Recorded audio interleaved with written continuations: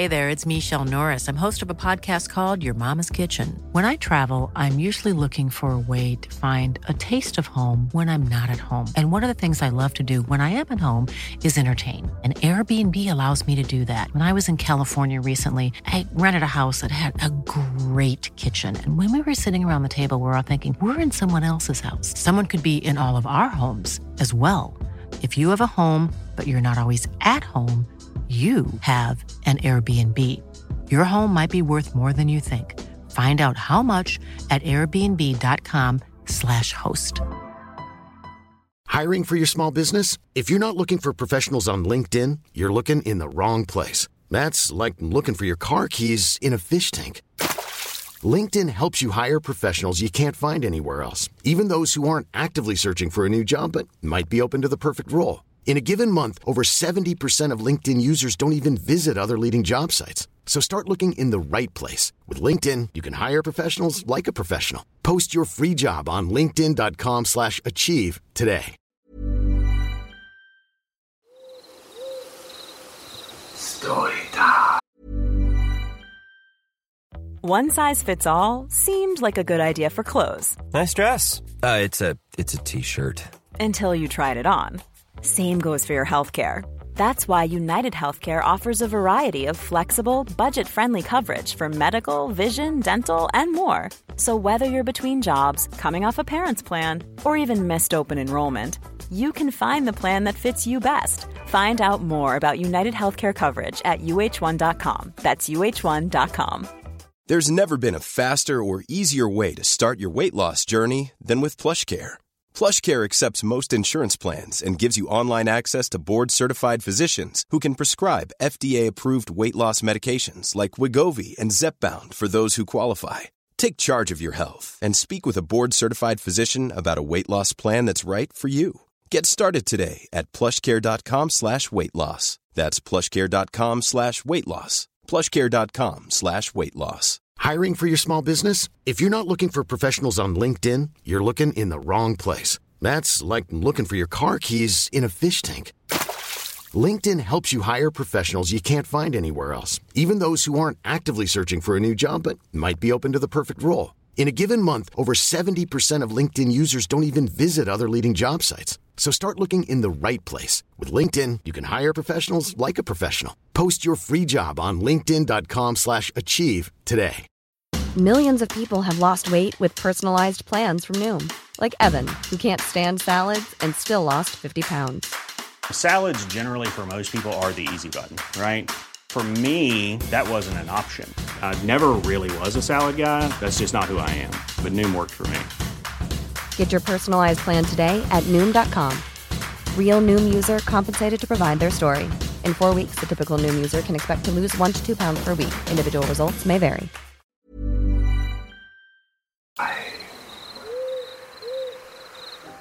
Former park ranger. A few years ago, my friend Tez and I set out on the Great American Road Trip. We were going to drive from New York to Los Angeles, zigzagging through the country for 6 weeks. We were both in our early 20s, pretty broke, and as my mom had been a long-haul trucker, I suggested that to save a ton of money, we should sleep in the back of our hatchback. It was a pretty cozy setup. We bought some blankets and sheets at Goodwill and cut one of them up to make curtains. By the end of the first week, we'd gotten so we could set up camp in about 10 minutes, luggage moved to the front, curtains up, bedding laid down and out for the night. We slept in parking lots, free campsites, rest areas, basically anywhere it seemed safe and semi-legal. There was never a night after the first night where we felt scared until the last week of the trip in Arizona. We were near Flagstaff and had gotten pretty used to our routine. We didn't go on a set schedule and would never drive more than 3 or 4 hours a day. No destination really in mind outside a few must-see landmarks. We'd drive to places we found the night before on Google and take suggestions from other campers, locals, and people we met. We'd also gotten very good at making friends. We went to Denny's with a group of rednecks we met at a campsite in the back of their pickup because I got hungry and overheard them saying they were going to go. We met an 80-year-old cowboy who took us out drinking and taught us to line dance at a country bar. Hope you're still kicking, Grandpa Mac. played the guitar with some musicians in the middle of a thunderstorm, got fed breakfast and dinner by tons of campers who invited us to hang out with them, spent the 4th of July with a family who basically adopted us into their campsite. Grandma gave us some weed candy. Basically every encounter we had with a stranger was a positive one. This night didn't look to be any different. We found a free campsite on Google and drove up into the woods, following our GPS. We were pretty far out of town, and something seemed a little bit off when we pulled up to the campsite. There was one RV parked, and 2 cars further up in the trees. We pulled up near the RV, and a man opened the door. Tez waved hello, and he just stared at her. His expression was completely blank. Then, as if she hadn't said anything, he just slowly closed the door again, staring at us the entire time. Figuring he just wanted some privacy and thought we'd be obnoxious, we pulled further down the road and found a flat spot to park the car. Instead of our usual routine of setting up camp immediately while it was still light out, we goofed around for a while, smoking and laughing and taking dumb photos of ourselves. Tez pointed out a campfire further down the campsite, and we decided to go be friendly. We'd met so many cool people in the previous 5 weeks by just going up and offering beer or just chatting, so we wandered over. Near the campfire there were 2 men, the owners of the cars we'd seen earlier. They seemed friendly, and we sat down to chat with them. They were drinking and smoking, and we sat down and had a beer with them. One of the men seemed pretty off, and we came to find out that the 2 of them didn't actually know one another. The older man was definitely on some sort of drugs. He was spinning in circles and talking about UFOs, however, he seemed harmless. This left us chatting with the younger man, who claimed to be a former park ranger. He was handsome and easygoing, and we spent several hours just chatting about our trip, families, everything. Then he started talking about the bear. He'd seen a bear earlier in the forest. Tez didn't believe him, and he pulled out his camera to show her photos of the bear. It was very close to the campsite, and we both were a little freaked out. It wasn't unheard of for one of us to get up to go to the bathroom in the middle of the night, so the idea of a bear hanging around in the night spooked us. The ranger just laughed, and then his expression changed completely. It's hard to describe, but his voice seemed somehow cold. He said, "If you get out of your car in the middle of the night, it's not a bear you should be worried about." I kept waiting for the laugh, or for him to nudge Tez with his elbow. Jokes on the foreigner and the city girl, right? He never did. I laughed awkwardly and made a dumb joke about serial killers in the woods. My friend laughed as well and joked about Texas Chainsaw Massacre. We moved on to another subject, but within 5 minutes the ranger had come back to it and was talking about something grabbing us from our car in the middle of the night. No matter how we tried to steer the conversation away from serial killers, he kept latching back on. The older man was high as a kite at this point and was staring at the stars, not talking. We just awkwardly laugh and sip our beer and try to get the conversation going somewhere else. Then the ranger stood up and walked towards the cooler to get another beer. At this point, it's pitch black out, and I can't see anything outside the circle of light from the campfire. The beer cooler was outside of that circle. Suddenly, there is a red dot in the darkness, and it took a moment for me to realize that it's a camera. The ranger is holding a camera. He had taken a photo of us. I could see the screen on the digital camera lit up. Now, it wasn't odd for the people we met to ask to take pictures with us. My friend Tez is gorgeous, dark hair, blue eyes like a young Megan Fox, and we were friendly. People like having pictures of themselves. It was an entirely strange thing to have this person taking a photo of us without asking or even indicating that that's what he was doing. We were both staring at him like deer in the headlights at this point, but instead of realizing what he's doing is a bit weird, he checks his camera, adjusts some things, and takes another photo. This time with the flash. No asking us to smile, no proposing a group photo, and no explanation. After this photo, he comes back to the fire and sits down. Not a word said about the photo. At this point, me and Tez are mutually freaked out. We make some BS excuse that we need to go set up our campsite and nope the hell out. When we stand to leave, the UFO guy smiles and says to have a good night. Ranger, however, looks at us with a smile that doesn't reach his eyes and says, "Be careful out there, there's more than bears in the woods." Every hair on my body stood on end. I wasn't alone in my discomfort, either, because Tez laughed a response out and pulled me away from the campfire towards our car. We rushed back to the car, which we only found in the dark by referencing the RV, and jump in the front seats. My friend Tez is all but hyperventilating. Why did he take pictures of us? I was shaking. I responded, "I read that serial killers sometimes warn their victims." She stared at me for a second and locked the car doors. "Do you think he just took victim photos of us?" We both freaked out. She's in a full panic and turns the headlights on in the car. I immediately yell at her to turn them off, because now he knows exactly where our car is. God knows why, but that is the only night we'd not set up camp. We didn't need to tear anything down, so we just put the car in drive and floored it out of the campsite. As we got onto the dirt road, Ranger was walking towards our car with that same cold expression. "Ranger, let's not meet ever again."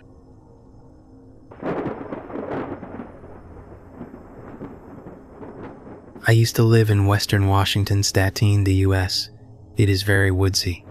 There is this one stretch of road deep in the Olympic National Forest. It goes around a bend, and then you see up two mountainsides packed with trees. On one side we got out and parked and took a driving break. We walked a bit into the woods. So I have a strong sixth sense, had it since I was a kid.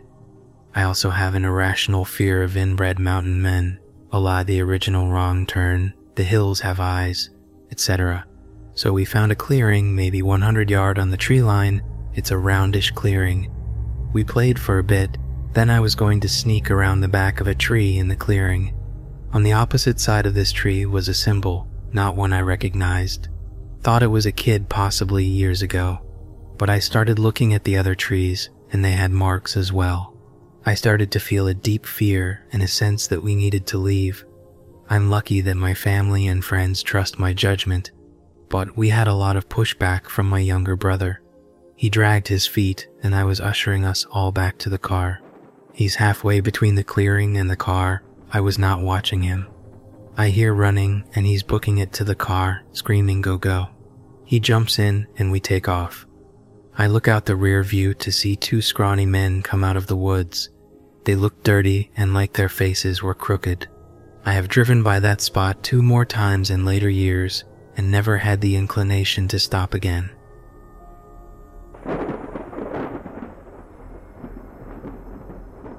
I live in northern Michigan, and I've had a lot of weird experiences. So here's a pretty tame experience to start off with. My parents own a 10-acre property, and a good half of it is made up of woods that back up to a national forest. It was pretty early in the evening, so there was still light out when we were coming up the driveway.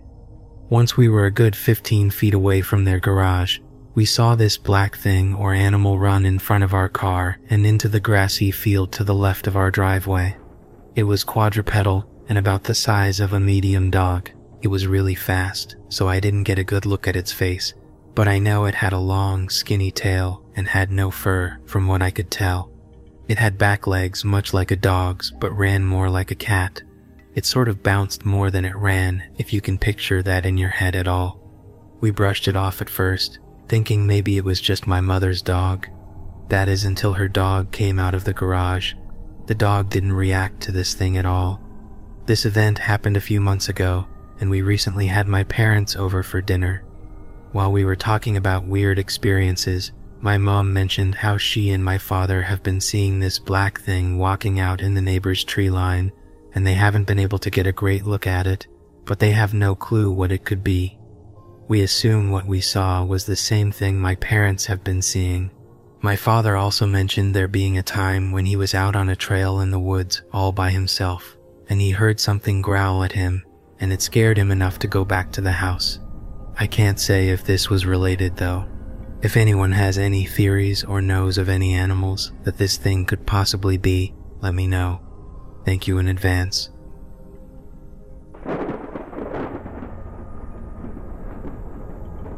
I once had a close friend who was an avid hiker. We'll call her Annie for the sake of keeping her identity safe. She spent most of her free time hiking trails in and around the Appalachian region of Tennessee and North Carolina. No matter the time of year, she would always be out hiking. One summer, she decided to spend a few weeks hiking the Appalachian Trail. She wasn't going to do the full thing. She intended to start at the beginning in Springer Mountain, Georgia, and finish up at the Shenandoah National Park in Virginia.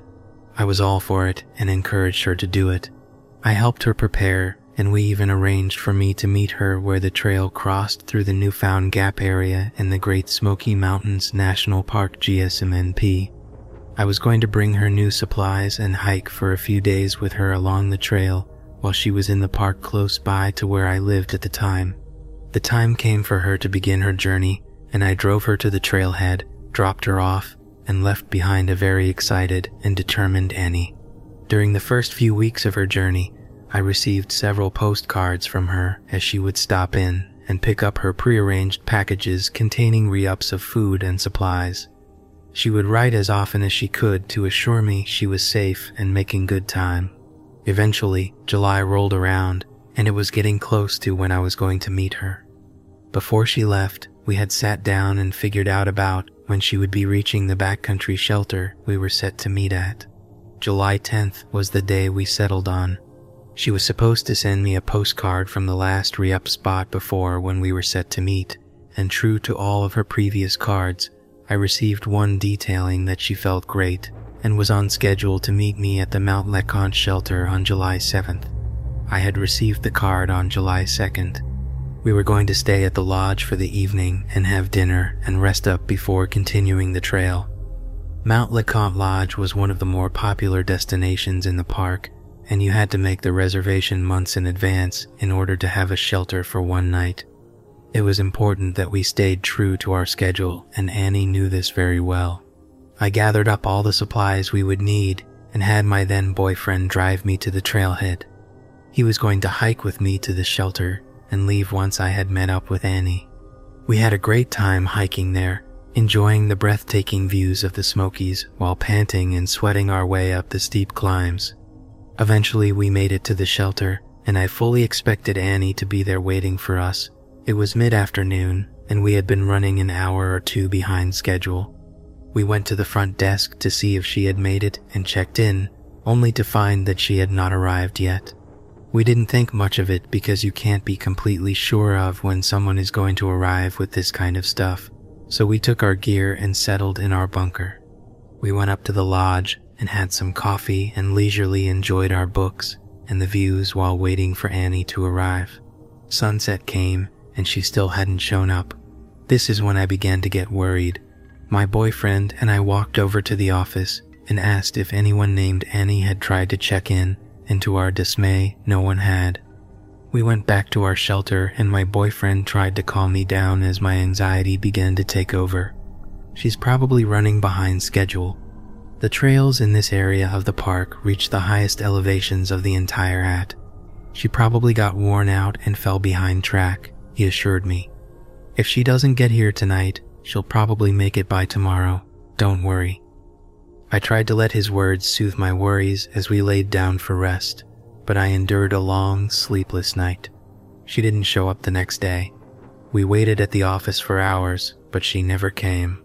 Around 2 in the afternoon, we decided to hike down the trail towards the direction she was due to be coming from. We told the lady at the front office to tell Annie we would be back if she arrived while we were gone. We left, but we did not find her anywhere. We made it back to Mount LeConte Lodge around 5 p.m. and found out she had not been there. From this point, things got hectic. I won't go into much detail with it, but we had no choice but to leave the lodge and return home, leaving contact information with the people at the lodge to let us know if she ever arrived. Days passed and no sign of her arose. Anxiety and guilt and fear ate me alive in the days following. We had notified the police and mass search parties were sent out. Rangers, the police, and volunteers scoured the area between where she was last seen and where she was supposed to arrive. It wasn't until almost a week and a half later that they found her, bruised and starving, hiding in a ravine about 30 miles away from the Appalachian Trail and the shelter she last stayed at. Just over a day later, I was finally allowed to see her at the hospital. She didn't tell the police anything about what happened. She hadn't even spoken at all. Matter of fact, it took her a few years to tell me what had fully happened to her, including the details that she wouldn't tell the police. The experience had made her quit hiking altogether, and she still won't go near the GSMNP. I'm not sure if she would like me sharing this with you guys, but I want people to be aware that this exists, and it's something you should look out for when hiking. The Smokies most likely aren't the only place where this can happen. I will tell you exactly as I remember in her words, as best I can. I left the last shelter at around 8 in the morning on June 31st, and I hiked most of the day, making really good time. I was resting and eating some snacks to give me the last boost of energy I needed to make it to my campsite for the night. It was late in the afternoon, and that's when I first heard it. The sounds of men's voices came from a pretty good distance away. I couldn't make out what they were saying, but I figured it was just some guys walking the trail, nothing out of the ordinary. I sat there for another 15 minutes, but nobody ever walked by. The voices would come in and out. It was weird, but at this point I had been hiking alone for a few weeks, so I assumed I was just making up things in my head because I was lacking in regular human contact. I grabbed my things and continued on my way, reaching my campsite just as the sun disappeared and light was waning. I set up my tent and strung my belongings up on the wire cables to keep them from bears and animals if they decided to wander over. I was relaxing in my sleeping bag reading a book when I heard it again. Voices, louder now than before. I could faintly make out heavy Appalachian accents, though it was still difficult to make out their conversation. I waited for the sound of leaves crunching or twigs cracking to indicate hikers joining my sight, but the sound never came. I shut my eyes and willed myself to sleep. You're just hearing things, I told myself. The next morning greeted me with the soft sounds of birds chirping and a soft breeze humming through the trees and against my tent. I went outside and, to my dismay, found some wrappers of my freeze-dried food scattered across the ground. They looked as if they had been torn into and all the food was gone. It was only a couple of packs, so I still had a decent supply. I guess the squirrels had found a way into my backpack. The only strange part about it was that my backpack was zipped shut and didn't show signs of any nibbling or scratches an animal would have left. I packed up my campsite uneasily, trying not to think about the coincidence of the voices I heard the night before. I walked faster this day, trying to keep a quicker pace with the hopes that I would leave the weird voices and strange happenings behind me. I had been hiking for a few hours, passing a very minimal amount of people when I heard the voices again. They didn't go away this time. They always seemed to stay at a steady pace behind me, and no matter how many times I looked over my shoulder, I could never find anyone. I came upon my next campsite and made the split decision to hike through the night. If these people who had been following me were dangerous, I didn't want to set up camp and leave myself in a vulnerable position to be attacked. I walked slowly through the night, using my flashlight as a guide. The voices had stopped a couple hours ago, and I was beginning to feel like I had lost them, whoever they were. I came to a small opening in the trail and decided I would rest for a few hours because my feet felt like they were on fire from all the walking I had done. I hadn't even taken the tent from my backpack when I heard the voices, this time directly behind me. There she is. A deep voice rung through my ears, and I spun around, pointing my flashlight in the eyes of two men who were ragged, dirty, and unshaven. The look in their eyes was sinister, and I will never forget the way my skin crawled beneath their gaze. I screamed and took off running in the direction I had come from. I could hear their bare feet running along the trail behind me as I ran. When I was far enough away and over a hill, I cut off the trail and sprinted as fast as I could through the brush and trees. It was breaking dawn at this point, so I was able to maneuver easier than if it were still pitch black out. For the next 2 weeks I hid in the woods, dodging their looming voices and hiding in bushes. They were never far off. Sometimes I would see them, wandering around and talking about the things they wanted to do to me. They looked as if they hadn't bathed in months, and they both only wore torn-up cargo shorts. Their hair was long and their bodies were covered in mud. I knew I wouldn't have anyone looking for me for at least another week because no one was expecting me until July 7th. I barely fended for myself, struggling to find water and to ration my food accordingly. I knew if they found me, they would do bad things to me. I felt it in their eyes. I felt it when I looked at their clenched fists and heard their raspy voices. Eventually, a park ranger and a group of volunteers found me. A few weeks after being home and out of the hospital, I did some research and found out there were people who would hide in the mountains to escape the law, living there in order to avoid jail for the crimes they had committed. They were people who had murdered and violated people in ways that would have warranted life in jail or even death.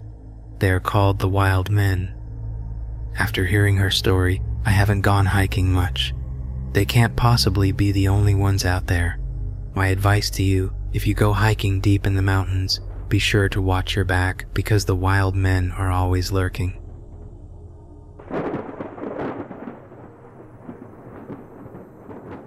Not too long ago, maybe 4 years ago, I was walking with my family on this trail. We did this often just as a family activity, and this time we decided to walk along a new trail. After we walked for a bit, my father saw some rubble in the distance and said we should go check it out. We walked up to it, and they appeared to be stone buildings, very decayed and barely intact. Just half of one of each walls was standing, enough to tell what the building could have been. But then off in the distance a little bit I noticed a staircase, same type of stone, however completely different. This staircase looked as though it hadn't aged at all. Completely disregarding this, I stepped on them and walked up to the top. I looked around and saw nothing else. I asked my father to come up, but he said I should come down. Then I remember being filled with a weird feeling of dread mixed with feeling lost. I came down, and then we walked a little bit more before leaving. A couple weeks ago, I mentioned this to my friends, and they insisted we go check it out. I brought them to the ruins, and they were gone. I know I went to the exact spot, but it's like they never existed. This has been nothing me so much I know I'm not crazy. Have any of you experienced something similar? Anything helps.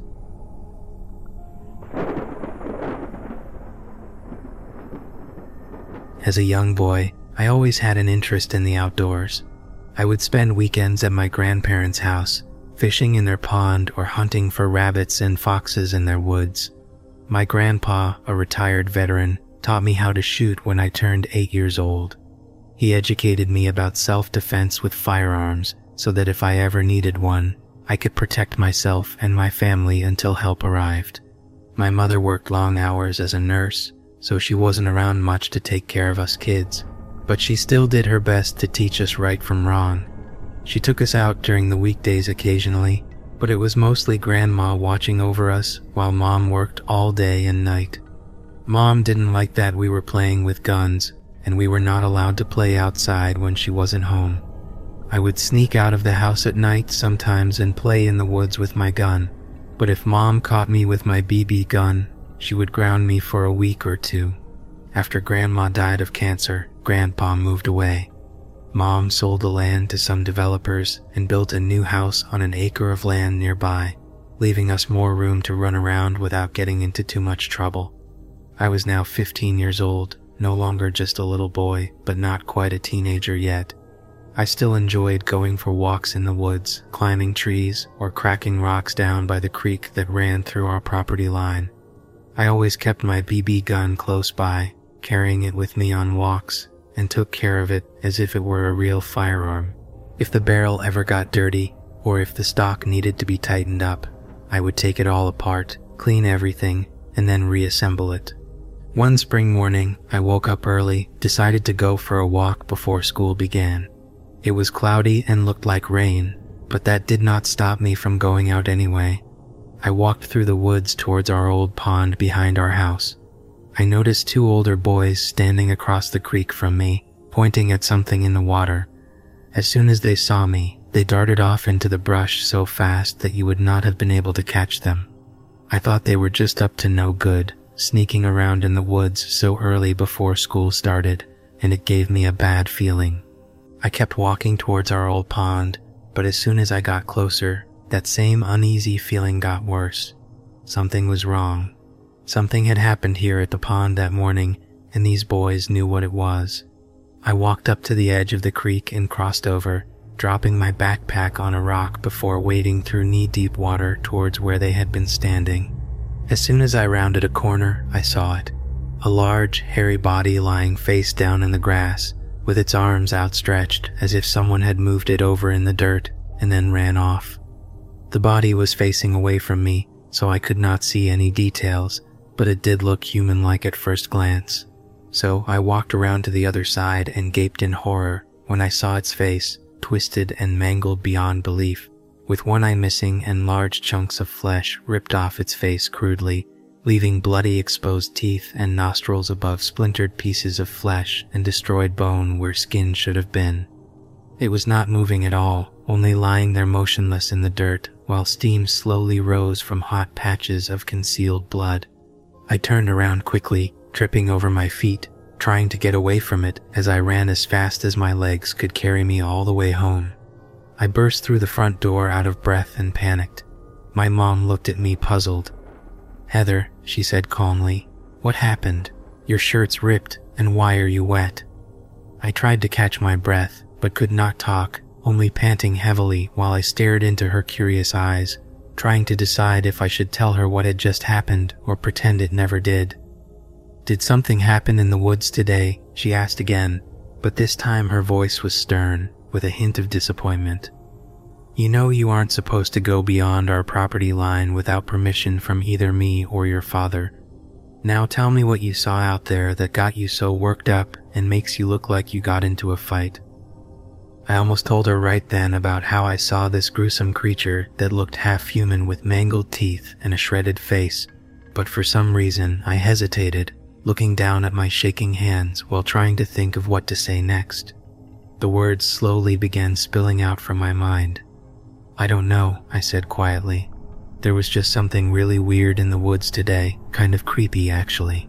It was like this big hairy gorilla thing lying dead in the grass near the old pond." "What do you mean dead?" she asked, furrowing her brows. "Did you hit it with your BB gun? Did you kill an animal?" "I don't think so," I replied nervously. It was lying on the ground facing away from me, but its face was all messed up, and there was blood everywhere. It looked like somebody had ripped off half its head with their hands. At that moment, she shot up straight in her chair, suddenly slamming her fist on the table, making me jump out of my skin. She sounded more angry than worried when she suddenly started yelling at me for going into the woods by myself without permission and scaring her half to death. I tried pleading with her that I didn't see or hit anything, but it did not work. She wasn't having any of it. She wouldn't even let me change out of my dirty clothes before sending me to my room and grounding me for a month. I didn't get any dinner that night either. She must have been really mad at me to do that. It was so unfair.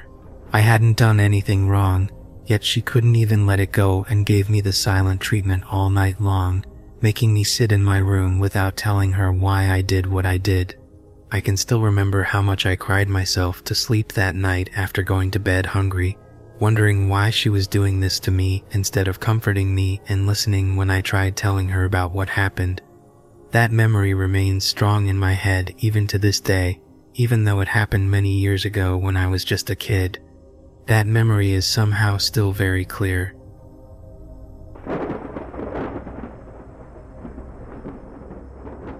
I had seen things as a kid off and on, but I didn't remember any of it. Always stories from my mom, aunt, grandma about some creepy shit. I said to them usually these incidents had allegedly happened at one particular aunt's house, Aunt Sandy's. Around 17 years old, I remember thinking about how they all used to tell me these stories and thinking to myself, I think I lost it, the ability to see ghosts. Then days later something happened that made me realize that it never really goes away. My aunt's house that I would see stuff at as a child was built in the 1800s Western New York area. My cousin who grew up in that house and I are very close, and in age we are 2 years apart. She was 15-year-old at the time, and we are the only 2 females out of the kids, so we are like sisters. I remember vividly, we were in her bed. She was telling me about the boy she liked, and I was listening. Her bedroom door was shut and her lights were on, and we were sitting there going about our business. While she was talking, her voice got fainter. I could still hear her rambling on, but it was muffled. I looked over at the bedroom door to my left, in the direction my cousin was sitting, and her shut door appeared open to me. Standing in the doorway was a hooded figure. I looked at it for a bit, realized that the door should be shut and not open. Shook my head literally like how they do in the movies because I was so confused by what was happening. Immediately, the visual scene returned to normal and the door appeared shut as I knew it to be. My cousin, still rambling, notices me shake my head and trying to get my bearings back, and asked what was wrong. I said, "Weird. I think I just saw a ghost." We are weird and we're not scared and thought it was cool lol. Fast forward a few weeks, we are at my other aunt's house, Aunt Renee, visiting my grandparents who were staying there while they were in town from Florida. My cousin and I were in a room by ourselves and talking when we could hear out in the kitchen my Aunt Sandy, cousin's mom with the haunted house, telling a ghost story. Because her ghost stories were always the best, she also didn't get scared by things. We got all excited. I said, "Oh, sounds like ghost story time," and we ran out to the kitchen. As soon as I came into view, I said, "Aunt Sandy, are you telling ghost stories?" And she looked at me and said, "Yeah, it's a new one. Oh, you have seen him too." Like she knew this just by looking at me.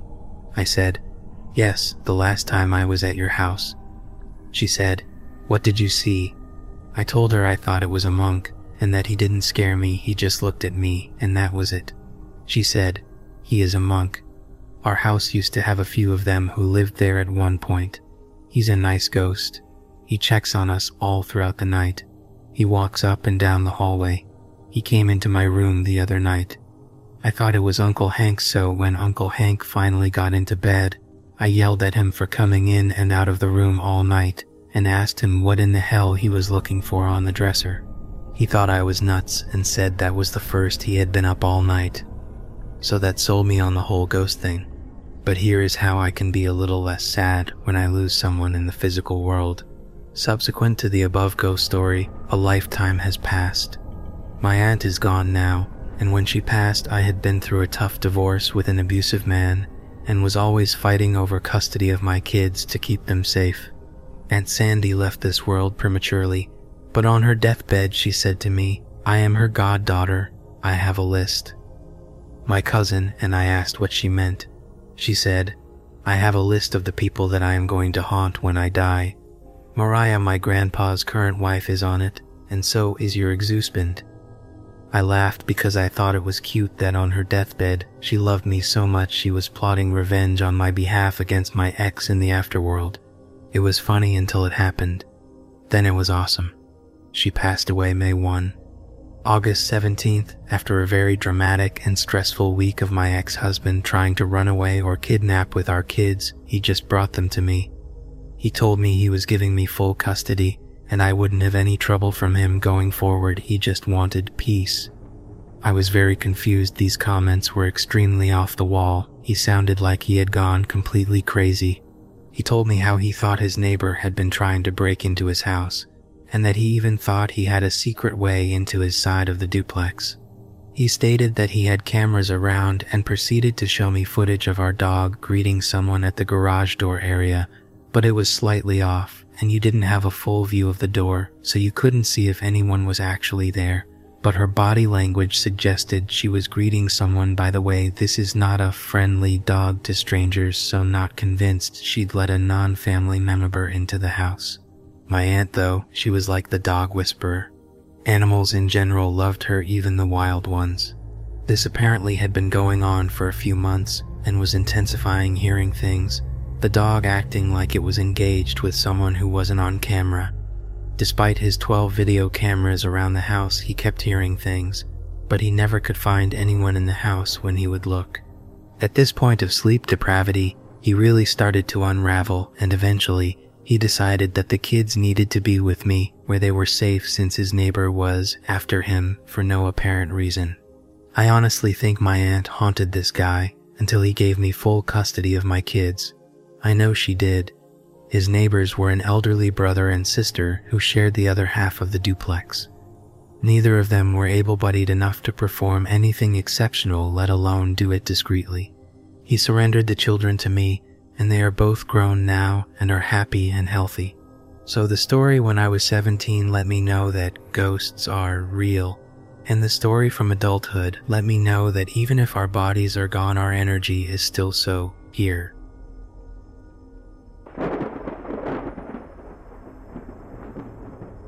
There are woods behind my house, not very large, about 5 acres I'd guess. Well, several dog walkers told me they had seen someone hiding in a bush, totally naked, eating a can of baked beans with his hands. Eventually someone called the police, and we were surprised to see about 7 or 8 police vehicles turn up, as well as the Armed Response Unit, British version of SWAT. Turns out the guy was actually my aunt's neighbor. He was living with his mother and suffered severe schizophrenia. Anyway, one day his mother went missing, and when the police were eventually contacted to report her missing, the son went missing too. After apprehending the son, and after they excavated the back garden, they found his mother's body buried in there with her skull bashed in. He had unalived her because he thought she wasn't his mother, but a person pretending to be her, and she was doing tests on him in his sleep. Crazy stuff. Know your neighbors, people.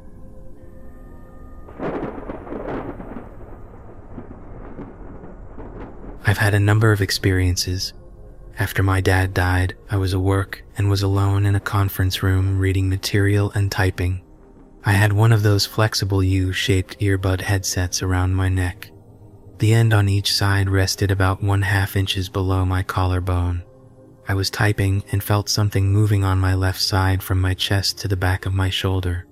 I patted my upper chest on the left and didn't feel the headset. The left side of it was over my shoulder. I moved it back and tried to figure out how it could have moved.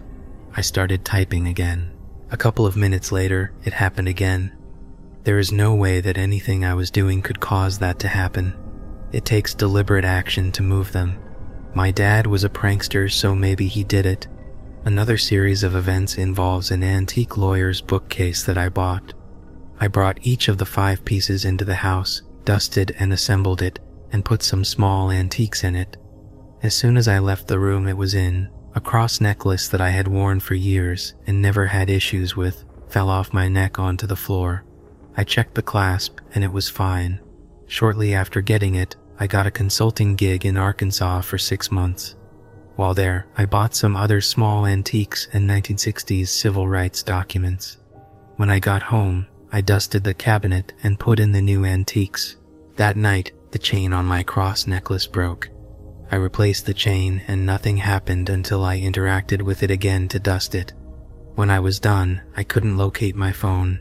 I looked everywhere, tried calling it from my landline, and used the Find My Phone app on my computer. Nothing.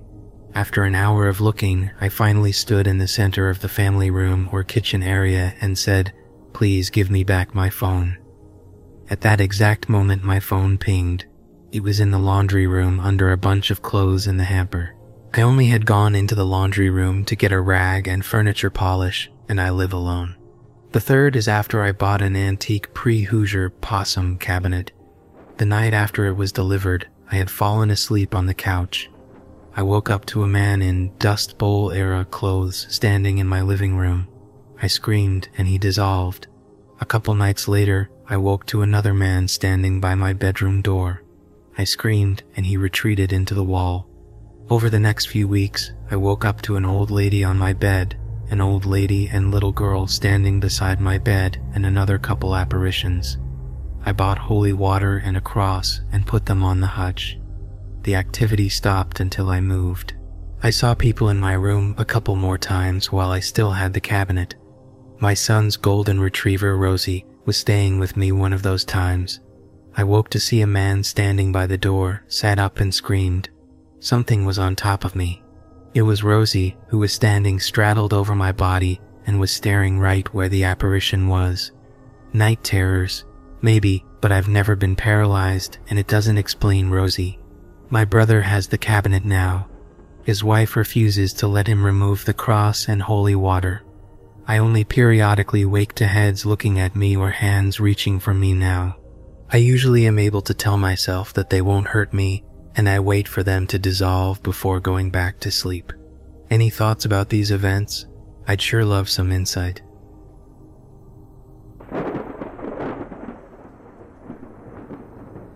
As someone who works in a national park, there are plenty of people off the grid that try to illegally set up in it.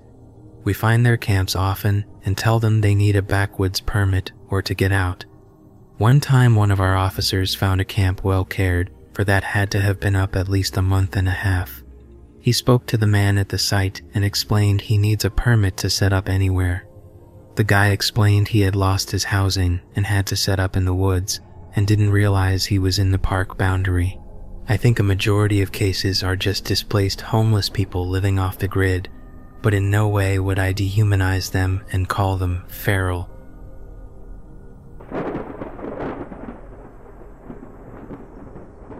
I had an entertainment center advertised and a woman asked to come over to have a look at it. We set up a time, and when the time came, she didn't show up. I texted her and a couple hours later she replied and asked if it was too late to come by. It was 10 p.m., but I said okay. She said she would be there in 10 minutes, but wasn't there 20 minutes later, and I texted her again. 10 more minutes, she said, but she hadn't shown up by 11 p.m., so I texted again and said we would have to do it another day, and she replied that she was just pulling up. I go to my front door, and sure enough, she is pulling into the driveway, and there are about 4 or 5 other people in the car with her. They all get out and start walking towards the door, and I ask them what they are doing, and the woman says they all want to see the entertainment center. I tell her that only she can come in, and at that point I wasn't sure I even wanted her to come in. She says she needs at least one other person's opinion. I say no, she gets indignant, and I ask her to leave, and she says that I am not being a very good Christian. I say I am fine with that and went in my house and locked all the doors, peeking out the window. One of the dudes who was with her is pissing at the end of my driveway, but then they get in the car and drive away. The whole thing was super bizarre.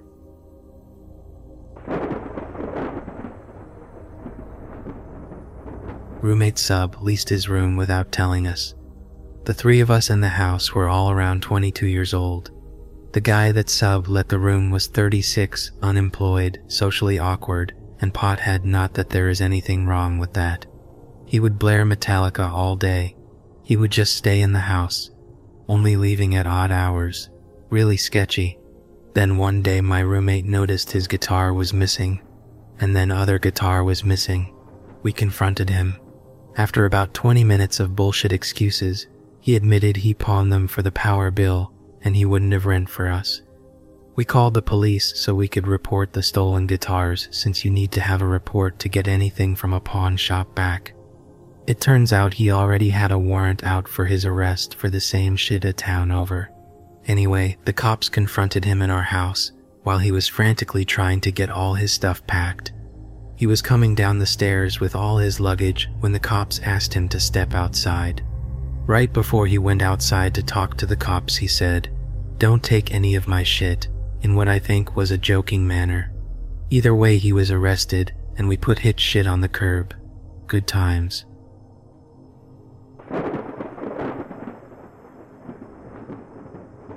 This isn't a horror story at all, but the guy I sold a TV to a couple of years ago pretty much assumed that I was going to murder him and his boyfriend.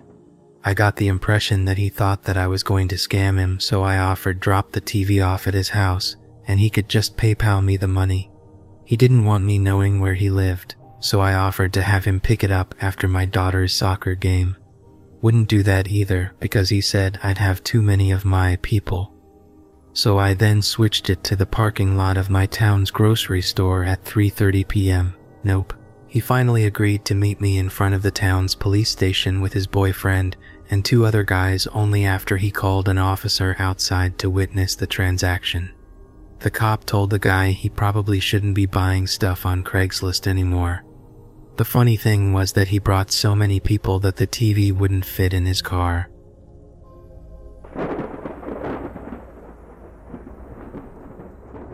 I was new to a big city and decided I didn't need my car anymore. I listed my car for sale, a 6-year-old Honda Accord. A normal, well-dressed man comes over to see it after a few phone calls about it. He's in his early 40s, and his name is James. He's buying it for his daughter in college. I always have my guard up when dealing with strangers, but so far James is personable and seems legitimate. He test drives it with me in it. He does a thorough inspection. He negotiates the price with me for a while. He asks me to hold the car for 2 days so he can get the money and come pick it up. I agree a 2-day hold where I won't sell it to someone else. 2 days later, James follows up and we meet again midday, normal neighborhood in an urban city. James and I test drive the car one more time. He gives me a Chase Bank cashier's check, which I said was fine. I tell him he needs to come to the bank with me to cash this check and to get the title notarized over to him. This is when he starts acting nervous. We're pulled over on the side of my street discussing this, James in the driver's seat and me as the passenger. I figured if he was going to steal my car, he would have 2 days earlier. Now I'm fairly comfortable with him. He asks me to do one more car inspection with him, then we'd go to the bank. I agree, but I'm very set on doing the transaction at a bank. As we both get out to inspect the car again, he jumps back in and floors it as I try to get back in with him. He pulls away quicker than I can react, passenger door wide open. I tried to run after him, and then realized I'm not as fast as a car. There are bystanders, and I hysterically ask someone to call 911. One guy does. I had my phone, but my adrenaline was through the roof and didn't even think of it. As I'm on a stranger's phone with dispatch, an undercover cop car with 2 officers pulls out of an alley 5 feet from me. I wave them down and hysterically explain my story. They tell me to hop in the back of their car, which I do. I implore them to hurry, and we can catch this guy. He just drove off. I explain the car and plate and everything. They assure me that they will not go on a high-speed chase with me in the car, but will radio it in to all surrounding officers, which they do. The guy gets away, and the officers drop me off at the police station to file a report. I file an insurance claim too, and am so mad at myself for letting this happen. I suppose it's better than if I was in the car with this guy, but I'm still mad. Of course, James' burner cell phone doesn't work as soon as he had left. I go through insurance and their protocols to ensure I'm not committing fraud for about 3 months. The week I'm supposed to get paid, I get a call from police. They found my car. 3 states over. James was working with a partner in crime. Don't remember his name. Let's call him Dickface. James stole the car and gave it to Dickface to sell, so it wasn't traceable back to James, and Dickface would have plausible deniability if he was ever questioned. Well, Dickface sold my car to an average Joe who actually did have a daughter in college who needed a car. The daughter tried to register her new car at the DMV, and it came up as stolen. So the cops arranged for me, the average Joe, and Dickface, whose contact info average Joe had, as he paid him with a check, and there was a paper trail to meet with them at the station for a little chat. Dickface denies any involvement with James, but agrees to give us the money back that average Joe paid him if he can just leave without any problems. We all agree to this. Average Joe and I say his daughter can keep the car, and I'll take the money from Dickface. So eventually I got paid for my car. But this experience sucked balls and was very stressful. Since then I have bought and sold cars on Craigslist again, so no lesson was learned, except now I take a photo of the driver's license of all people I interact with at the start.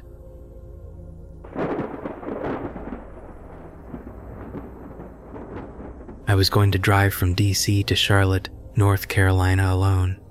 I figured, why not post in the rideshare section to get some company and gas money? A guy messages me saying that he's interested in joining me for the ride, but he lives in Richmond, Virginia. No problem. Richmond is on the way. I respond with some information about myself and my interests, seeing as though I'm planning to spend several hours with this guy. He replies asking if we can drop off a duffel bag in Petersburg, Virginia. It sounds a bit suspicious, but sure, I tell him, no problem. We're 3 days away from the day we're supposed to leave. He messages me saying that he's not sure if he can go anymore because he's still waiting to hear back from his probation officer.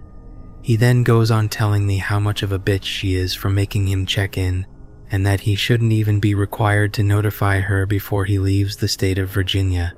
I didn't reply.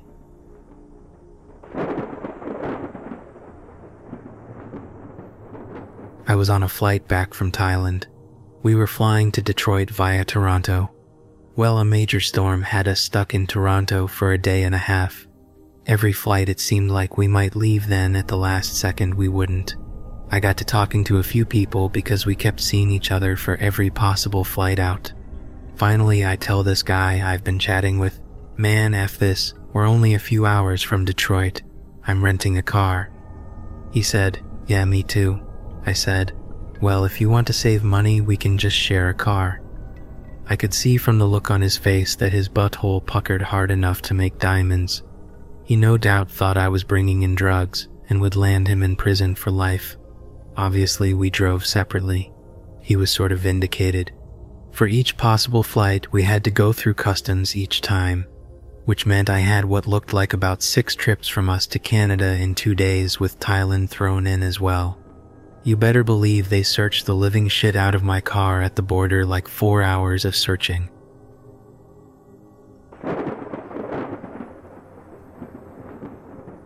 When I female was 19, I was looking for a room to rent in the city I was moving to for college. It was about an hour away from my family. I wasn't having much luck, and my mom started helping me look for a place. She found an ad on Craigslist for a room for $300 in a house, everything included. The homeowner was a man, and he rented the additional rooms upstairs to other women while he lived in the finished basement. The ad stated he rarely ever saw the other roommates because he had a kitchen and his own entrance downstairs, and that he preferred women because he had issues with male roommates in the past, partying and causing damage. We decided to take a look since it was the cheapest that we could find in the area. My mom and I went to the house to view it. Decent house, decent neighborhood. He opened the door and was very welcoming. He was middle-aged, and the kitchen and living room were furnished nicely and clean. My mom loves to talk and get to know people, so they were engaged in conversation while I stood there quietly and observed the place. He then said he would show me my room. We head towards the staircase to go up, as I thought, since he said on the phone my room was upstairs with the other roommates, but he opens another door and we follow. He takes us down to the basement and opens a door to a very small room, no closet and no windows. He proceeds to say this is my room, and I will be sharing the bathroom in the hallway with him, and his bedroom did not have a door on it. I was definitely thinking absolutely not, this is weird, but they were so deep in conversation that I couldn't interject. He then leads us to the upstairs and shows us the other rooms which the doors were open, and says they are currently rented.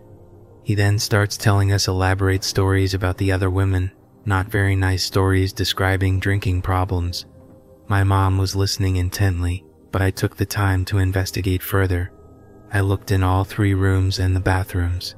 There was furniture, but not a single item in there that looked like it belonged to a woman, no clothes or anything, only men's clothes in one of the closets. He had no problem with me creeping around his tenants' rooms without their permission. I then heard him tell my mom that he has some of his stuff in their closets, but they don't mind, and I'm just like, why the hell would a tenant pay you for you to use their space as storage? I was feeling really uncomfortable and started moving them back downstairs as they talked. My mom had mentioned when we arrived that her and my dad were going on vacation the next week, but I couldn't go because I had to work. He brought it up again, and that I should come by the next week and have dinner with him and the roomies to see if we would all get along. I said sure, and we left. As soon as we got in the car, I told my mom I would definitely not be living there. She was dumbfounded. I had to explain to her not only did he lie about the room I would be in, that I was not supposed to be in the basement with him as well as share a bathroom with him, and he didn't even have a damn door, but also did she not notice how no one else even lived there. She still didn't get it and thought I was just being paranoid and thought he was nice and it was a cheap deal. I had to explain it to my stepdad and get him to tell. or by no means would I be living there. I tried to report the post, but by the time we got home that day, he removed it. I think he planned on murdering me at dinner or abducting me and holding me hostage in that basement room that had no way to escape. I hope that guy hits a tree with his car one day. Edit. Some details have been coming back to me since I've been answering all of your questions. This happened in 2011, so it's been quite a while. When he took us upstairs, there was a wide landing that was surrounded by the rooms. As soon as we go up there, he motions towards one of the rooms and started this long, intricate story about the woman who lived in there and talking about her alcoholism and a crazy ex. He was very exaggerated in how he talked with a lot of gestures. My mom stood there listening to him.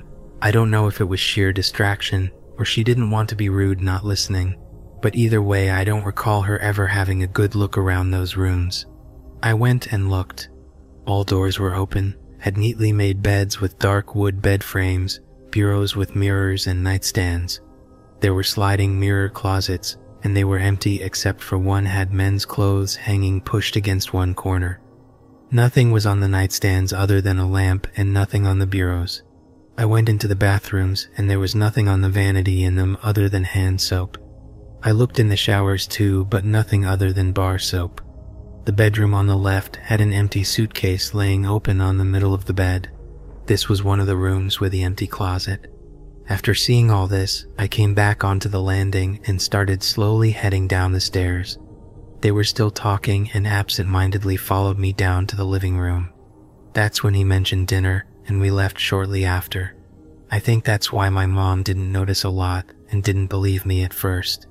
She didn't take more than a quick glance upstairs, and when we were in the basement, he was just as talkative. A commentor on here who works with law enforcement pointed out this was probably a sex trafficking situation.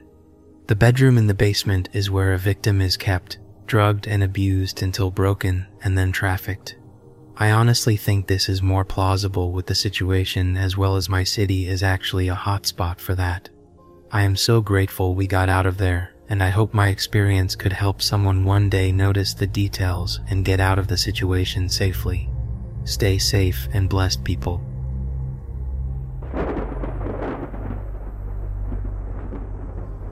Could use a throwaway, but it's also not really a big deal. I thought I was bisexual for the longest time because I always had an interest in guys since high school. Not in any other way than I wanted to try giving head. Well, sure enough, I took to good old Craigslist to find a suitor for my request. Found a guy, texted, and he drove down and I met him in his car. Now it wasn't really anything but a simple transaction, just a blow and go type arrangement. But I realized as soon as I put it in my mouth that I was without a doubt 100% undeniably straight. The thing is, he didn't take too kindly to me not finishing him and said that he had put the child locks on the door and I wasn't allowed to leave. Thankfully either he forgot or was bluffing, but I tried the door and booked it into someone's backyard. I wasn't so much frightened as I was trying to get the taste in my mouth.